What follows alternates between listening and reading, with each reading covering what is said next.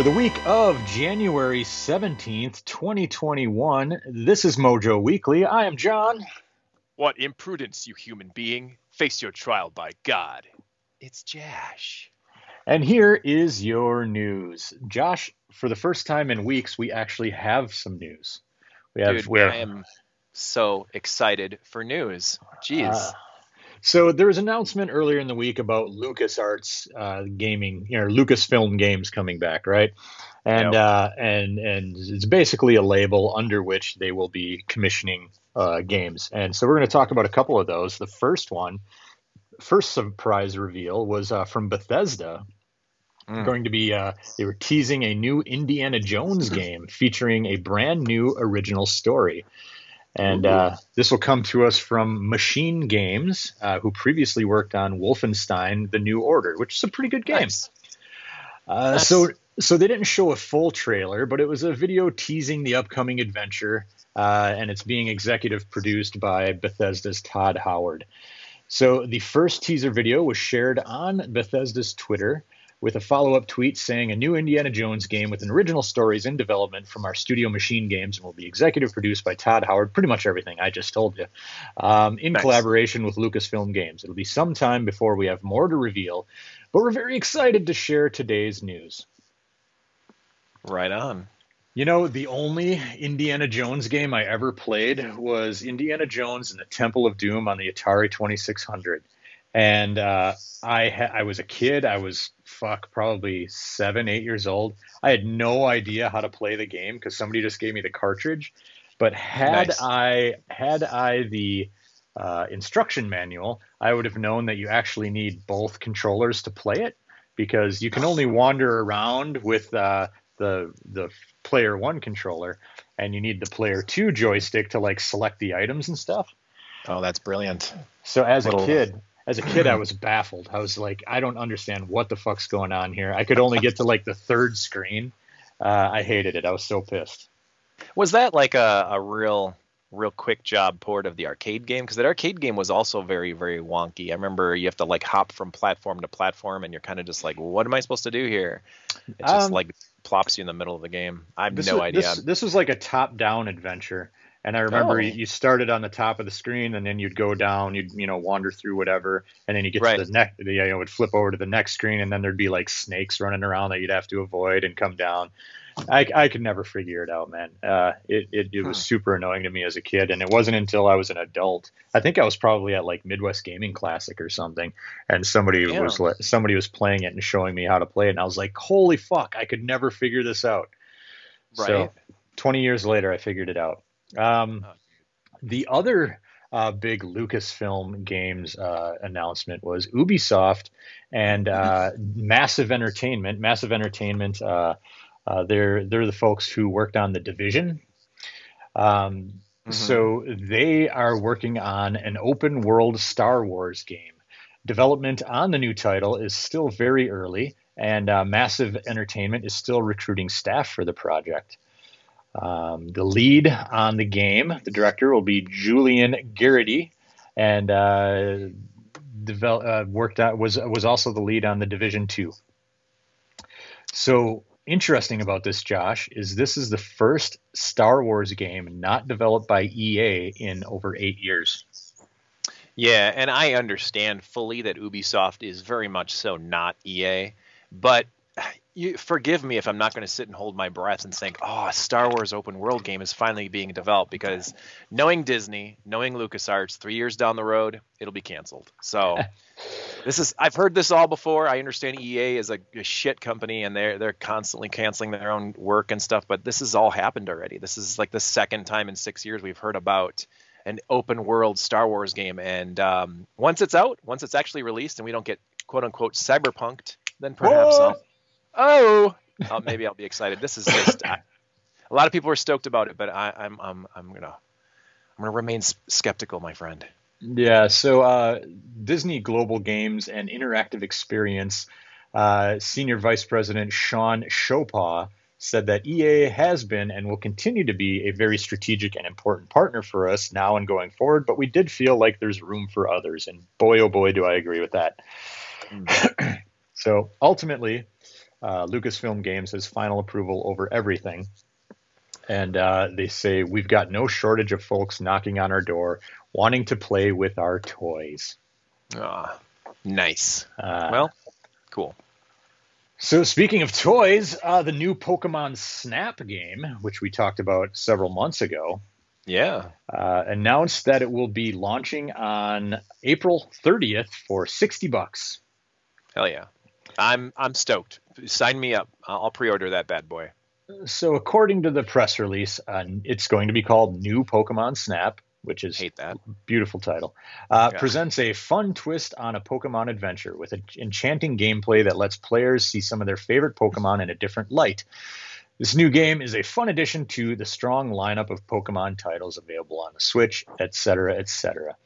In New Pokemon Snap, players will take the role of a budding Pokemon photographer and work with the Lentil region expert Professor Mirror and his assistant Rita on an ecological survey to photograph Pokemon thriving in nature. So yeah, Professor Mirror is going to evaluate and score your pictures based on the subject's poses, how large they appear, all that Pokemon Snap business. Yeah, Nintendo again, finally a sequel to their famous arcade-style rail gunning shooting game. I'm very excited about it, where you're judged by every precision shot that you're able to pull off. Dude, I'm stoked. This and Sin and Punishment are my two favorite N64 games. Yeah, so here we go. Sin and Punishment was the shit. We should make that our game spotlight at some point. We definitely should. And then our final bit of news, I just wanted to throw this in here because I'm a big Dragon Quest fan.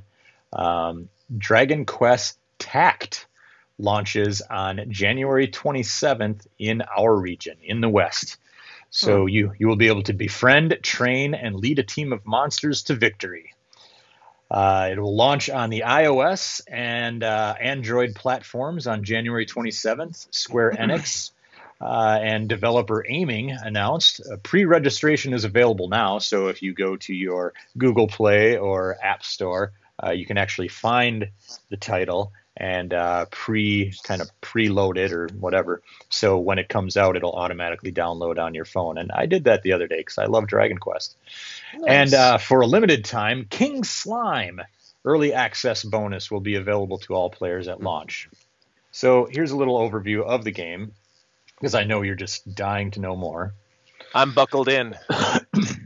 You'll befriend, train, and lead a team of monsters to victory. Recruit a colorful cast of characters from the legendary Dragon Quest series and experience monstrously strategic combat. You will build the ultimate monster team by assembling a roster of monsters both cuddly and terrifying. You will train, equip, and customize them to make your very own. You'll outwit your enemies in battle, orchestrate your monster's movement in a pocket-sized tactical experience. Pick up and play controls and deep tactical elements give experts and newcomers something to enjoy. Etc. You get it. It's a tactical game. It's Dragon Quest Tactics with Dragon Quest monsters. Well, as long as your phone is buzzing and ringing and making beautiful sounds and you're enjoying it, then more power to you, my friend. More power to you indeed. That's it for our news. What? Let's get to the new releases. Josh, we've got a whopping 2 games that we're going to talk about today. Oh my God. So the drought continues. First up, we've got Hitman 3 for all consoles. And I'm talking all. We got the Ouya on there. I'm going to say it this time. So we got all the PlayStations, all the Xboxes. We got the Switch, the Stadia, the PC, everything comes out this week. Is that a new game or is that a re-release of Hitman 3? I feel like there's been more than 3 Hitman games. Yeah, I do. Well, I mean, they rebooted the series, right? So I think this might be new for the new generation of Hitman. Wow. And then Ride 4 is coming out to next-gen consoles, the PlayStation 5 and the Xbox series. Wow. Ride 4. Yeah. So nothing for me this week, man. Nothing for me. No, I'm not too excited. I know Scott Pilgrim versus the World, the game, the Beat 'em Up Classic came out last week, so that's pretty awesome. You can get that on Switch and your PS and your Xboxes and whatnot. But Are we ready for the game spotlight? It is time. Are we spotlighting? All right.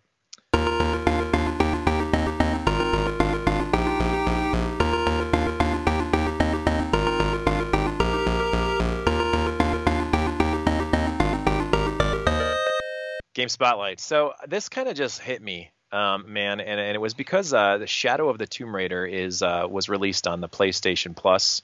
You can get it for free on your PS4, I believe PS5s too. I actually don't know, but yep.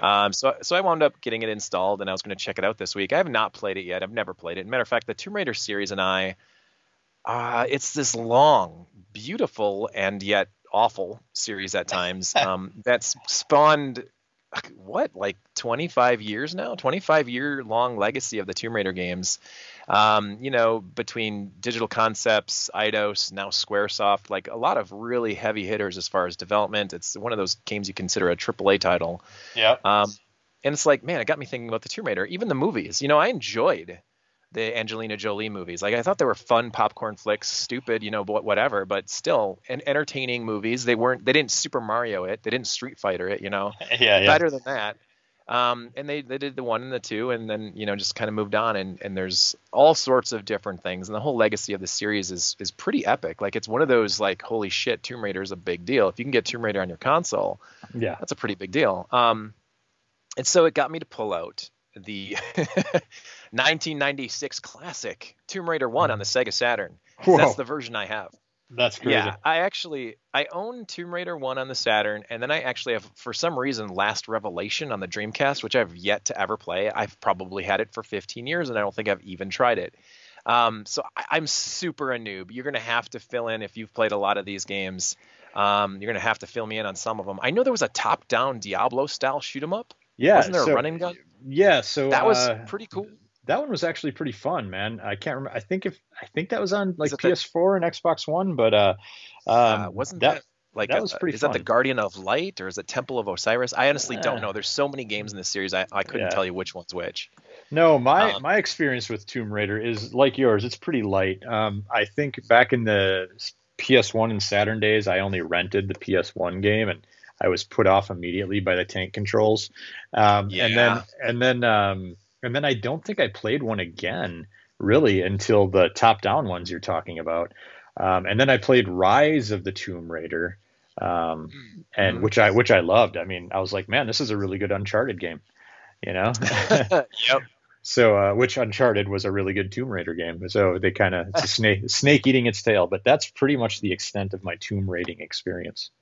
Yeah, Tomb Raider and Uncharted are very much like they go hand in hand type games. If you enjoy the new Tomb Raiders, you'll enjoy the new Uncharteds, and if you enjoy the new Uncharteds, or the only Uncharteds, I assume, you love the Tomb Raider games. But the original Tomb Raider on the Sega Saturn. So, a little bit of backstory. When the N64 hit, I was of course a big TurboGrafx nerd. I waited until about '97 to jump into my next console generation, and I chose Saturn. I mean, shit, dude. When the Saturn in 97 and 98, you could go home for $200 and have like a handful of really great games, console, 2 controllers. I mean, I think I went home with like Knights, Street Fighter Alpha, Virtua Fighter 2, obviously the 3-pack, Virtua Fighter 2, Virtua Cop, and Daytona USA. So I went home and I was like, this is amazing. My buddy spends $299 on his N64 and an extra controller and Super Mario 64. Yeah. And that was it. And I was like, that's awesome. And man, that game looks groundbreaking and beautiful. But look at this pile of shit I got here. Like, I got all this stuff. So I remember like the releases for the Saturn by 97 and 98 really kind of coming far and few between. But Tomb Raider, PlayStation was all hyped up on Tomb Raider. It was my friends were either N64 guys or PlayStation guys. And one of my PlayStation guys is like, wait till you see Tomb Raider. That'll make you buy a PlayStation. I said, hey, fuckface, guess what? I got Tomb Raider right here on my Saturn. He's like, what? And then we played them both in one night. And I said, oh, I see the folly of my ways. Tomb Raider on the Saturn is a far more stripped down version of it, but it is Tomb Raider. Yeah. And I don't have a ton of Tomb Raider knowledge, and I definitely can't sit and talk about it like you with Ghosts of Tsushima or something like that, or Tsushima or whatever it's called. But I will say that there is a certain charm to the original Tomb Raider because it does things at a slow pace Yeah. Where it does have the original tutorial area where you're dancing around in her mansion, with the chef or whatever. And he's like, oh, now do this thing. And she's like, I'll do this thing. And you're kind of learning that way. Yep. But the game does offer a real nice, slow-paced and sort of subtle way of getting you into the game where you're not just whipping out your guns and blowing away terrorists and monsters and bad guys and all sorts of stuff around every corner. Like, I recall the original cave area, and the biggest, baddest monster you run into is a bear. Yeah. And that bear is terrifying. It takes 100 rounds of ammo to take it down. But you're in this area and you're being chased by it, and you're just turning around and you're shooting at it while you're running away. And yeah, the controls. Ugh. Yeah, and the gameplay and the graphics don't look great anymore. I mean, it has not aged gracefully at all. But back in that time, for that one moment, I thought for sure Tomb Raider was the coolest thing ever. And then came 2, then came 3, then came Revelations, and then Chronicles, and Curse of the Sword, and The Prophecy, and Angel of Darkness. And at that point, that was the PS2 and Xbox, era. And man, they were just mailing it in. They were here's a new engine. Let's just throw some new graphics, and oh fuck, we've really messed up. So I do recall Tomb Raider Legend on the 360 and PS3 being something people were really excited about and people really loved. I remember briefly playing that. I never finished it like I'd finished the original Tomb Raider. I think, honestly, looking at the entire list, that's the only game I played through. But that was because I was a Saturn fan, and I had to show everybody up and say, look at how great this is, and yeah, it's God. I can't recommend it. I don't think anyone should go back and play it. I'm wondering if that Tomb Raider Anniversary that came out in 2007 is that a remake or a reboot of the original? I honestly couldn't tell you. I have no idea.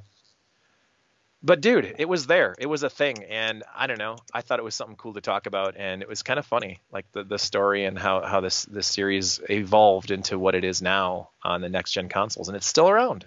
And that's pretty cool. And Tomb Raider Anniversary is totally a remake of the original. Awesome.